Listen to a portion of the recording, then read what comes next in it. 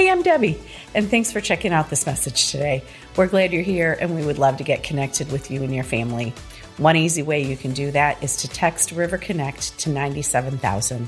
You can also visit our website at theriverchurch.cc to learn more about us and some upcoming events. Lastly, if you would like to give to the River Church today, you can text the amount you want to give to 84321, or you can head to our website and click the Give tab at the top of the page. Thanks again for joining us, and we hope you enjoy today's message. Well, I'm glad you're here today. My name is Josh. I'm the location pastor here at the River Church Lake Orion. Just so glad that you are here today. Looking forward to diving back into God's Word today. So if you have your Bibles, let's look at Isaiah chapter 9. It's where we're planting this entire Christmas season. If you have a Bible, that's great. If you have your device, go ahead and do that. If you don't have a Bible app on your device, you can download the River Church app. Just search for us. We're a turquoise with a white R. And the Bible is also part of our app, but you can also find out about all of our events. You can register for things. You can give. All of that the important stuff is in the app as well. So if you'd like to do that, you can do that and follow along this morning in God's Word as well. Isaiah chapter 9. I'm going to read verses 2 to 7 to start us off this morning. The people who walked in darkness have seen a great light. Those who dwelt in a land of deep darkness, on them a light shone. You have multiplied the nation, you have increased its joy. They rejoice before you as with joy at the harvest, as they are glad when they divide the spoil. For the yoke of his burden and the staff for his shoulder, the rod of his oppressor, you have broken as on the day of Midian. For every boot of the trampling warrior in battle tumult and every garment rolled in blood will be burned as fuel for the fire. For to us a child is born, to us a son is given, and the government shall be on his shoulder, and his name shall be called Wonderful Counselor, Mighty God, Everlasting Father, Prince of Peace. Of the increase of his government and of peace there will be no end. On the throne of David and over his kingdom, to establish it and to uphold it with justice and with righteousness from this time forth and forevermore. The zeal of the Lord of hosts will do this. We continue our study, continue our series on the idea of expecting, as though a child is born, as Mary was expecting a child. But we talked a lot last week about expectations, that a child is born for us, but what does it mean to us? And the expectations we have at Christmas time, expecting to get a certain gift, expecting to see family we haven't seen for a while, expecting that the family that come will provide the same amount of, argumentation that happens other Christmases, or that we anticipate having a great time with family, expecting the emotions that will come because certain family either can't make it this Christmas or we lost them in this last year. Expectations that Christmas won't be as good this year because money's tight. And you can't have the Christmas that you're used to having. Expectations that nothing will change. Expectations that your marriage will still be the same. Whatever it looks like, expectations can be an extremely flimsy thing. We talked about that last week, but I want to keep that in front of us each and every Sunday. That we come into this Christmas season with a lot of expectations. A lot of ideas as to how we think things will go. And if it isn't happening, if your expectation doesn't happen, we can miss the good stuff that does. If all we think about is the missed expectation that we have. But expectations are based on who or what we're expecting something from. But if we're really, really honest, if we really, really think about it, your expectations are actually an indicator of where your hope lies, aren't they? Our expectations are actually an indicator of where our hope lies. So a question this morning is where is your hope? Because here's the deal. If you expect your spouse to do something, when that doesn't happen, your day, week, month, or year is ruined. Your hope was in your spouse. When you expect to get a certain amount of money in order to pay a bill or something you expected like a vacation and that money doesn't come through, your hope was actually in the provider of that money. When you expect that Christmas will look a certain way and when it doesn't, all of Christmas is ruined, your hope was in your circumstances. See, our expectations are an indicator of the hope that we have. I did a funeral yesterday for a 16-year-old boy who died tragically And it's the Patachowski family. It's been in the news. And talk about missed expectations. They had expected to see their son grow old. They had expected to be able to enjoy a myriad of more days with him. They expected to see him graduate and go to college. They expected him to get married and see grandkids. They expected not to have to bury their son. Where do you find hope in those situations? Where is hope?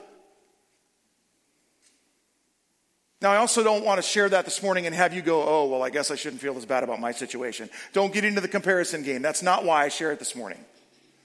I share it because I want us to understand, well, first of all, please pray for the Patachowski family. Please pray for them. I'm praying that God gives continued opportunity because my heart is so broken for that family. But don't get into the comparison game because the reality is all of us have things we struggle with. So don't go to that place of saying, well, I need to buck up. No, your situation is still hard in your context, all right? But our expectations are based on our hope. And so where is your hope this morning? Where is your hope found? Where do you go when your expectations are devastated? When it seems like nothing is going the way you'd expected or hoped? We go back to Isaiah chapter 9, verse 6. For to us a child is born. To us a son is given, and the government shall be upon his shoulders, and his name shall be called Wonderful Counselor, and the one we're focusing on this morning, Mighty God, Everlasting Father, the Prince of Peace.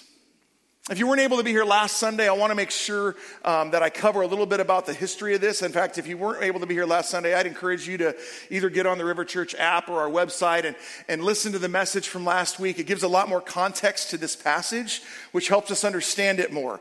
This is one of those verses that we love to pick out of Isaiah, and go, for to us a child is born, around the nativity with Mary and Joseph with a little baby, and they're all little kids, and for to us a child is born. To us a son is given, and we love those names, Wonderful Counselor, Mighty God, Everlasting Father, Prince of Peace. Most of you probably have those words on some sort of piece of wood in your home at this time of year, right?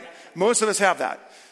And we can pull that out of Isaiah and we miss what God is actually saying here. And that's why this is so important. So I go into it more depth last week, but I want to touch on it this week. See, the situation that Israel actually the nation of Judah found themselves in, was that they were going to be attacked. They were in much fear over the northern kingdom of Israel and the Ammonite people, I believe it was. Don't quote me on that. Go to last week's message. But the reality is they had partnered with somebody and they were very, very fearful. And King Ahaz was super afraid. God told him not to fear. What did he do? Got afraid. That's how it goes. That's how it goes for us too. He decided to make an alliance with Assyria, who had no desire to follow the Lord. And it affected them a lot. Because ultimately there was a short-term help, but a long-term problem. Because Assyria and then eventually Babylon would destroy Judah. Jerusalem would fall in 586 BC. Because God would bring judgment upon his people because they ran to other gods, little g gods. He wouldn't forget them. That's what this passage is all about. He would not forget his people that continue to follow him. He would send one that would be everything they needed and more. He would send the Messiah. That's what this is about. One that would save them, that would change where they were. If you look at verses 2-5, he changes the whole situation. That's why it talks about the darkness was there, but he's multiplied the nation. You can rejoice. The burden, the staff that was on the shoulder, the rod of the oppressor, God's breaking them like the times of Midian. That's talking about the time when the man Gideon got his army whittled down to 300 people to go and conquer the enemy. And God gave Israel the victory that day. And that's what he's talking about here. And it says everything that was against you is going to be gone. Why? For to us a child is born. It's not just the words that are on wood in your kitchen. There's so much going on here. And he would be called 4 names. And we're going to be focusing on one each week. And this week is the Mighty God. And I don't know about you today, but I need Jesus to be all 4 of these things to me the older I get. Every day I get older. I'm thankful that I have seen him be these things the older I get.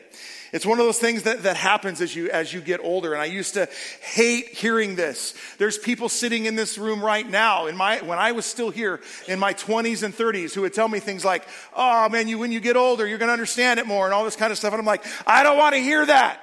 Some of you are smiling. Stop that. The reality is that as you get older, you have to experience it to see it. I want to convey that I'm only 45, but the reality is when you go through things with the Lord, that's when you realize how good he is. But I also want to say, as someone who's been through things with the Lord, he will not leave you. Amen. He will not forsake you. Amen. Whatever expectation, wherever you've misplaced your hope this morning, put your hope in the mighty God, and he will not leave you or forsake you. He will be there in the midst. It doesn't necessarily mean it will be easier necessarily, but he will give you the strength in every moment that you need to become more like Jesus and be able to handle the situation with him, not on your own, but with him. And you will come out of that situation stronger than you could have ever imagined. You will.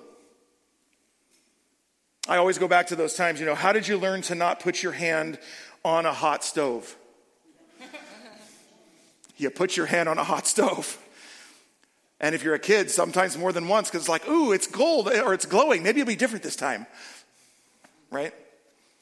We learn through tough times. As you walk with God, where there was darkness, and you can see in verse 2, the people who walk in darkness have seen a great light. Yeah. That's how it goes. But as we look at our world with everything around us, governments, an election in 2024, let's not talk about that yet. We don't want to go there. Wars, oppression, political confusion, monetary instability, what seems like $8 eggs. I need Jesus to be these things. The wonderful counselor, the mighty God, the everlasting Father, and the Prince of Peace. And I want to encourage you today, you can take this to the bank.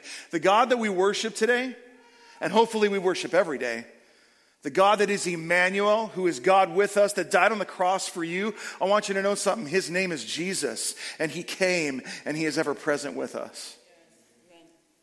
He is the mighty God. And this morning, I'm going to read a lot of scripture. I wanted just God's word to pour over us today. I wanted to kind of get out of the way and just we believe that God's word is his words. And if we believe that God is saying this, then we have to believe that as he revealed himself, it is actually who he is, that he is the mighty God. And I want us to see it today. There have been too many times that I forget that.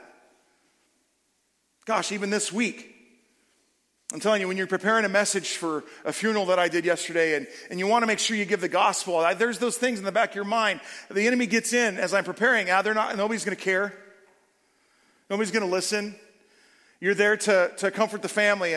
But what the best thing can we do is give comfort, is let people know who Jesus is. That's the comfort.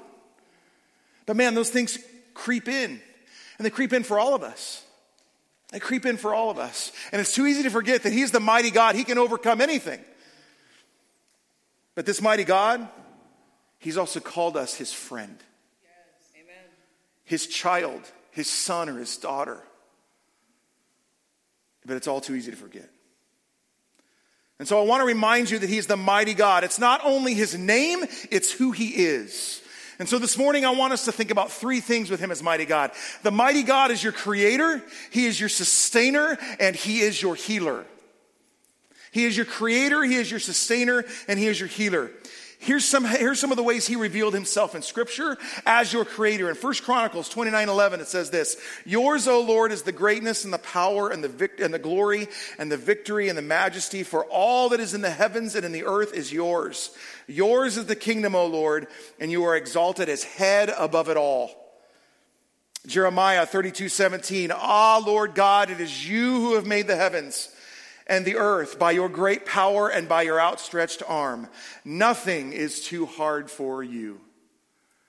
Man, friends, how easy is it to forget that? I don't know, maybe I'm the only one, but I go to some circumstances in life and I'm like, yeah, God doesn't care about this, or God isn't going to show up in this, so I have to do something about it. Anybody tracking with me? It's easy to try to take that responsibility on ourselves. Now, that doesn't mean we just sit back and go, God, it's all yours. I'm just going to sit back and drink some hot chocolate at this time of year. That's not also what I'm saying. We have to move forward too, but we move forward with God, not alone. But sometimes we think we've got to do it all, when in reality, he's the mighty God. Nothing is too hard for him. What does nothing mean there, you think? Nothing. You're so smart. That's awesome. A few of you got it. Some of you are like, wait, is that a trick question? I'm not sure what to answer. And that one, Jesus is the answer to everything, okay? But the reality of that means nothing. So that means whatever you face, I want to make sure you hear that. Whatever you face, nothing is too hard for him. And some of us in this room are facing some tough stuff. And yet, as we go through those tough things, we learn the heart of our Father, who is the mighty God, who is the Savior of the world. Nothing is too hard for him. Psalm 24, 1-2. The earth is the Lord's and the fullness thereof, the world and those who dwell therein. For he has founded it upon the seas and established it upon the rivers. John 1, 1-3. In the beginning was the Word. And the Word was with God, and the Word was God. He was in the beginning with God. All things were made through him, and without him was not anything made that was made. Jesus is the creator. Colossians 1, 15-17. He is the image of the invisible God, the firstborn of all creation. For by him all things were created in heaven and on earth, visible and invisible, whether thrones or dominions or rulers or authorities. All things were created through him and for him. And he is before all things, and in him all things hold together. Did you catch this here? Let's go back at least one slide, if we can. There it is. In heaven and on earth, visible and invisible. What does it say next? Whether thrones or dominions or rulers or authorities. He is over the most powerful people that are on this earth as well. He is the King of Kings and he is the Lord of Lords. And so we trust him. As a precursor, we don't trust an election next November. We trust Jesus, who's our Messiah, who's the Almighty God. That's who we trust. I'm almost a year ahead, but that's where I'm at right now. He rules it all. He rules it all. He created the world. He created you. He knows you. And guess what?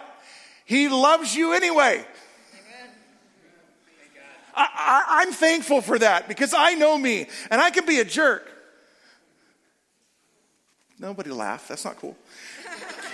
But I know the thoughts that go in my head sometimes. I know the attitudes I have sometimes. And God loves me anyway. And you know you. If you're honest, you know you.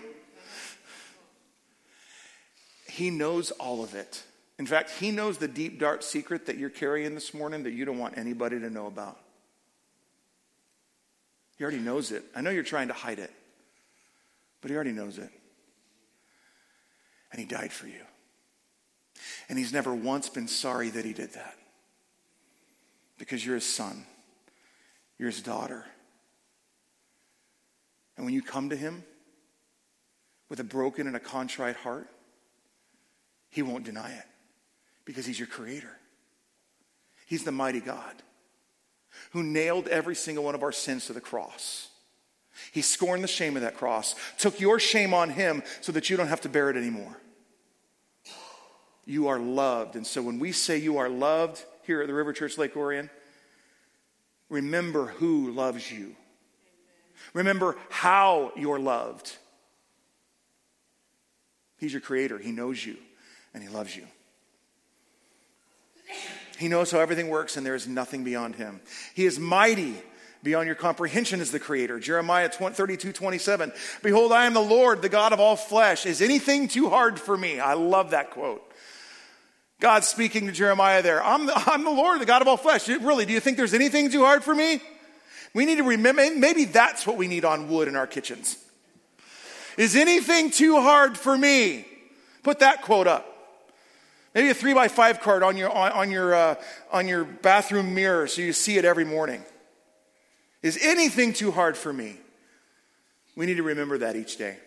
Psalm 90 verse 2, before the mountains were brought forth, or ever you had formed the earth and the world, from everlasting to everlasting, you are God. He is God.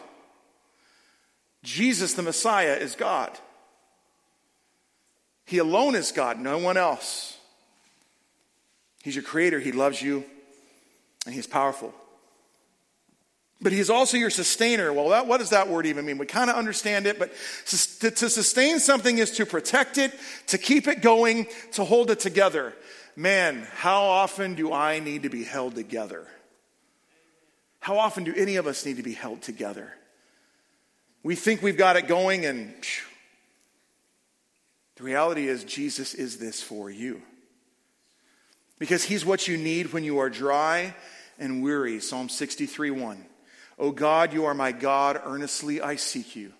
My soul thirsts for you, my flesh faints for you, as in a dry and weary land where there is no water. He is the well that will never run dry.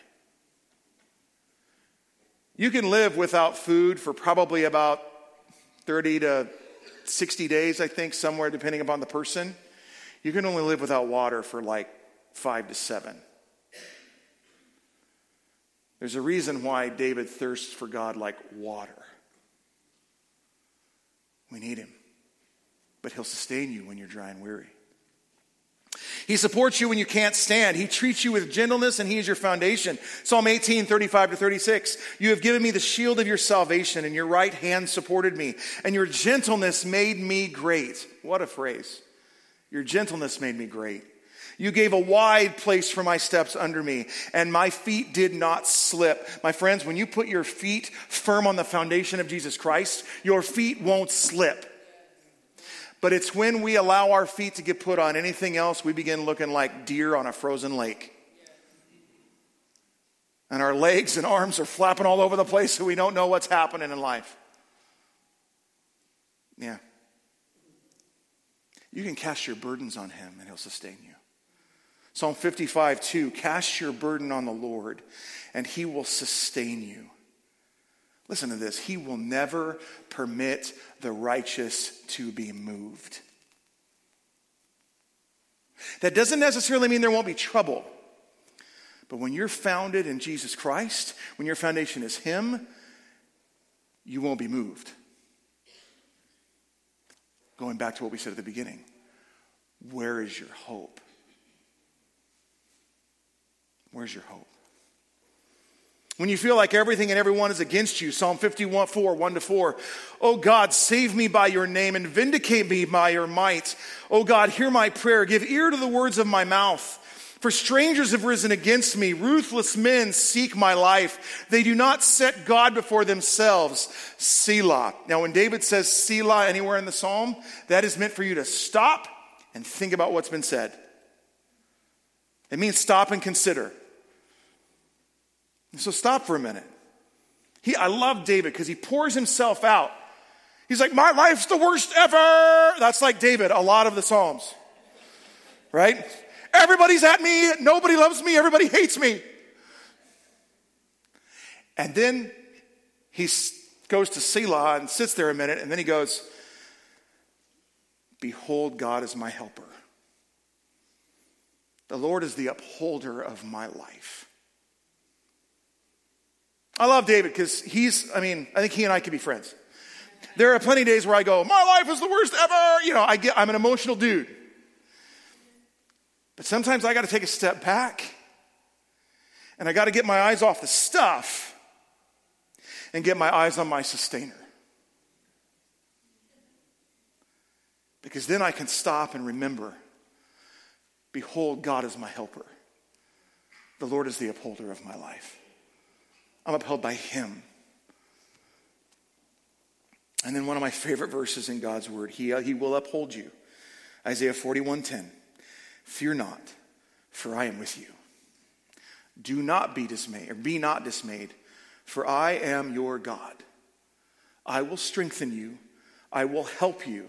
I will uphold you with my righteous right hand. So my friend, if you're here today and you are not sure what's happening, your expectations are not being met, you're finding your hope in places that are just continually failing you, go back to God and fear not, for he is with you. You don't have to be dismayed. He is your God. He will strengthen you. He will help you. He will uphold you with his righteous, almighty hand when you go to him. So he is your sustainer. And thirdly, he is your healer. Where do you need healing today? Where do you need hope? He's the one that heals. He is the mighty God, and we can't forget it. Jeremiah 17:14, heal me, O Lord, and I shall be healed. Save me, and I shall be saved, for you are my praise. Makes sense that if God's going to heal you, I think you're going to be healed. Yeah.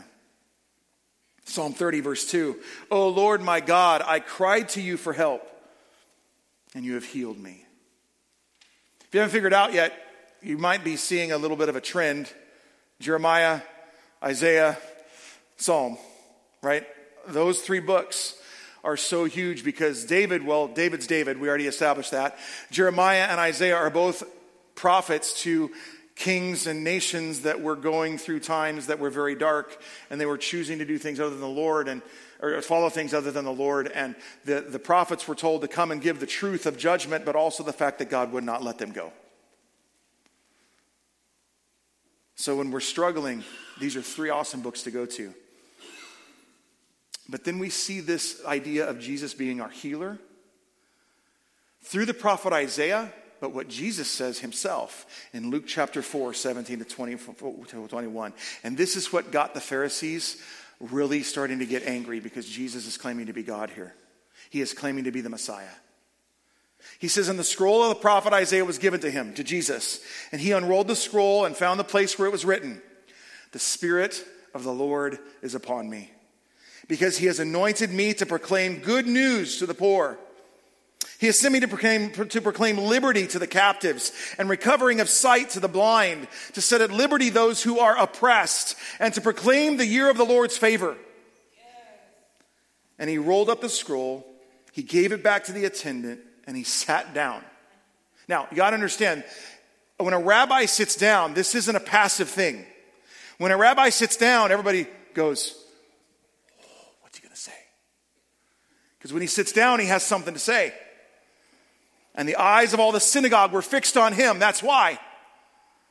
And he began to say to them, today this scripture has been filled in your hearing.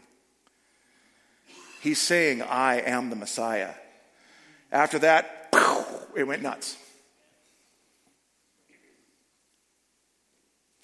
Let me make a correlation that I had until just now.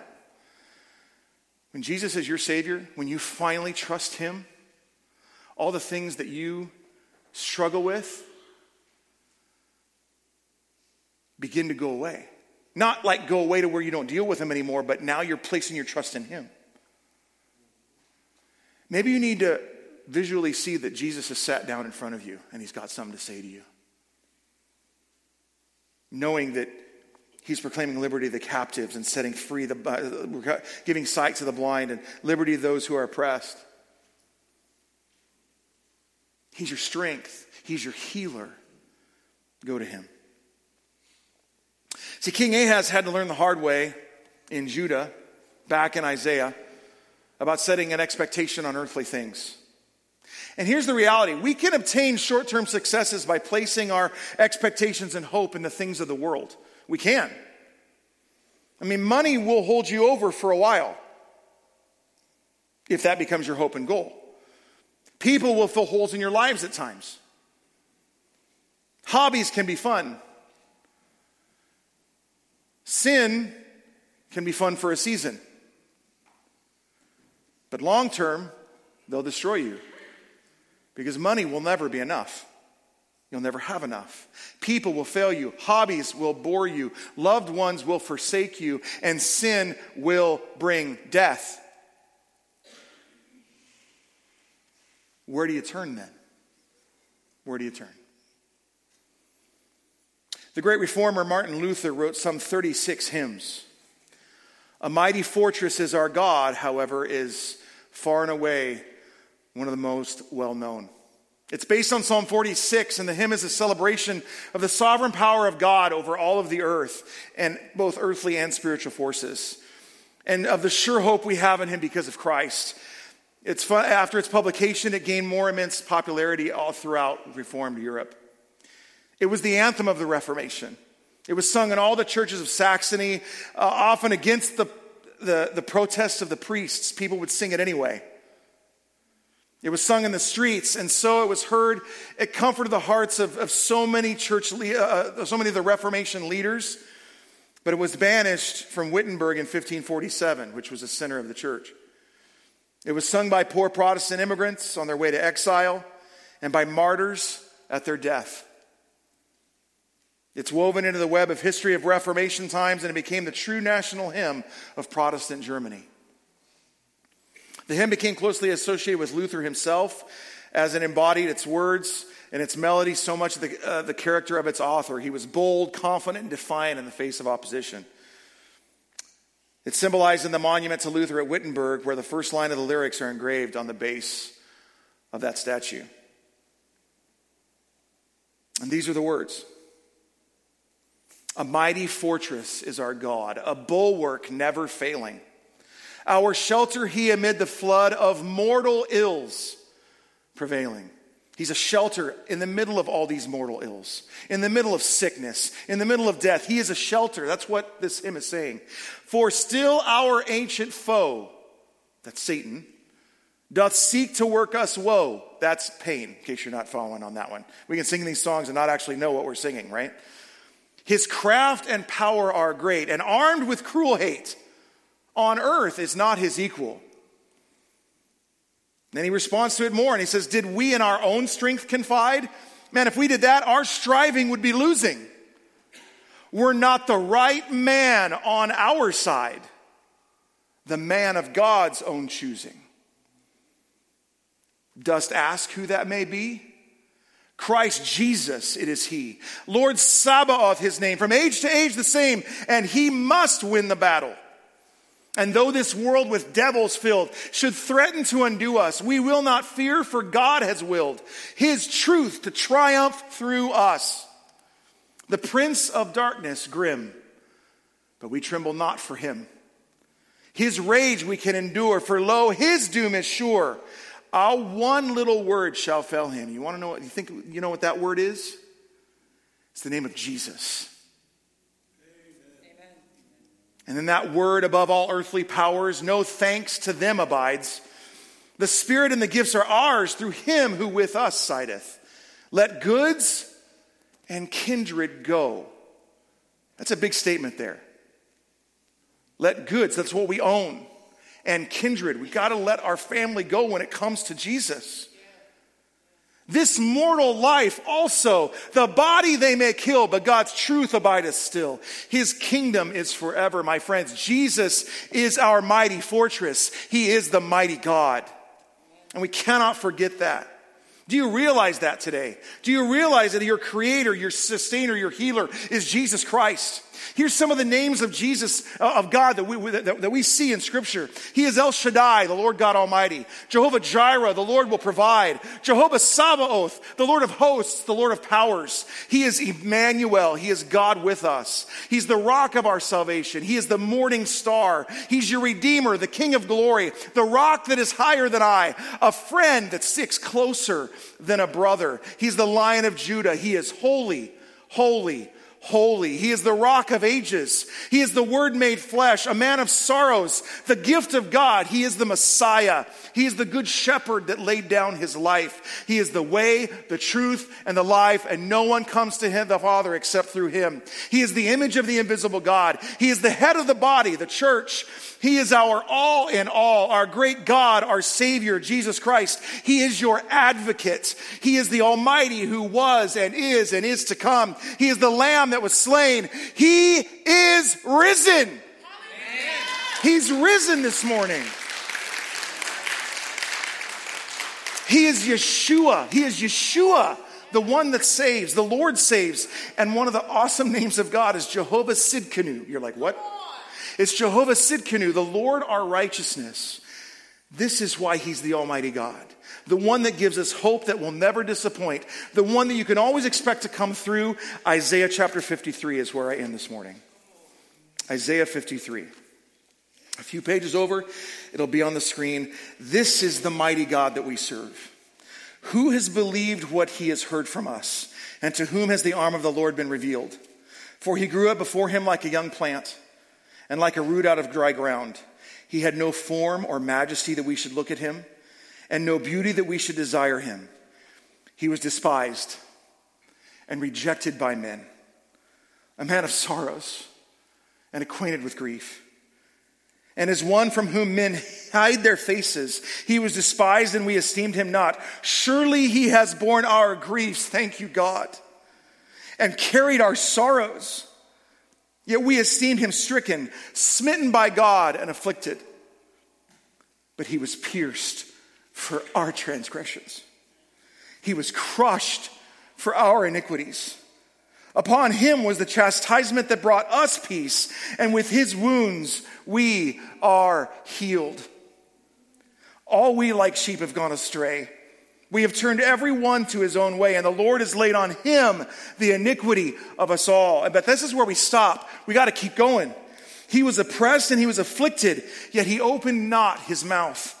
Like a lamb that is led to slaughter, and like a sheep that is before its shearers is silent, so he opened not his mouth. By oppression and judgment he was taken away. And as for his generation, who considered that he was cut off out of the land of the living, stricken for the transgression of my people, they made his grave with the wicked and with the rich man in his death, although he had done no violence, and there was no deceit in his mouth. Listen to this line. Yet it was the will of the Lord to crush him. He has put him to grief. When his soul makes an offering for guilt, he shall see his offspring. He shall prolong his days. Who are his offspring? You and me. You and me. The will of the Lord shall prosper in his hand. Out of the anguish of his soul shall he see and be satisfied. By his knowledge shall the righteous one, my servant, make many to be accounted righteous, and he'll bear their iniquities. Therefore I will divide him a portion with the many, and he shall divide the spoil with the strong, because he poured out his soul to death, and he was numbered with the transgressors. Yet he bore the sin of many, and makes intercession for the transgressors. He is the mighty God who takes away the sin of the world. And he has taken away your sin. And if you sit here this morning not knowing that you have given your life to Christ, I want to encourage you today. He died for you. And I don't know what you face this morning. I'm not going to stand up here and lie to you. I'm not going to stand up here and say, come to Jesus and everything will just be happy. That's not how life works. But I can tell you what I do know. That all of us have sinned and fallen short of God's glorious standard. We've fallen short of his standard. We've all made mistakes. We've all broken our relationship with him. And every single one of us in this room is broken. I know the world's trying to tell you, you're not broken. You're fine just as you are. The Bible says, no, we're not. We are desperate and we're in need of a Savior. Because God's word tells us in Romans 6:23 that the wages or the payment of sin, that's death. That's spiritual and physical death. But the free gift of God is eternal life through Jesus Christ our Lord, the mighty God. And we can't earn it. Ephesians 2:8-9. It's not of works. We can't boast about it. We can't earn this. It's only by grace through faith. But at the right time, Jesus came and died for all of us that were sinners. He fulfilled this prophecy that I just read in Isaiah 53. He was crushed for you. And when you bring your brokenness to him, he begins to put you back together. It's a lifelong process. I stand on this stage speaking as I do, still as a broken person. who needs a Savior as bad as anybody else. But I can tell you this, whatever you're going through, it may not get easier right away, but you won't go through it alone. And when you have a foundation change, what did we just read? You will not slip. You won't slip. It still may be difficult. But now you have a foundation to live upon. What is righteous, what is true. And if you don't know him this morning, you can call on the name of the Lord and you'll be saved. Believe that he is who he says he is, that he's the Son of God, and that he did what he said he did. He died on the cross, rose from the dead, and he will forgive you of your sin. And you will be saved right where you sit. You call on the name of the Lord, ask him for forgiveness, and give your heart to him. Give your life to him. My friends, he is the mighty God. And he's coming again. He's coming again. Let's do our best to get our eyes off of the stuff that we see and get our eyes on the mighty God who is our creator, our sustainer, and our healer. Let's pray together this morning. God, we love you. God, I thank you for your word that is sharper than a double-edged sword. It divides between the thoughts and intentions of the heart. And God, this morning, if there's anybody here who has just been struggling through things and needed to hear that you are the mighty God, I pray that they would be able to lay down before you whatever it is they've brought into this building. God, that they may see you as their creator, see you as their sustainer, see you as their healer, see you as the mighty God that you are. God, I thank you that we're not alone. I thank you that you loved us enough to send your son to die on the cross for us. If there's anybody here this morning that doesn't know you, I pray that today would be the day that they give their heart and their life to you.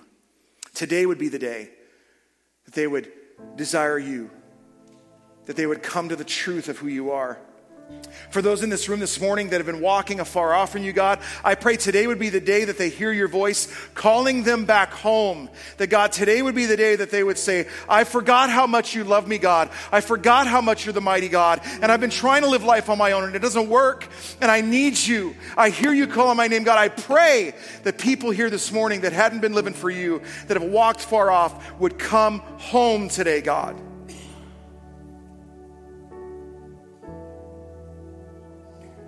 Lord, for those that are struggling, may they lift their eyes off of their circumstance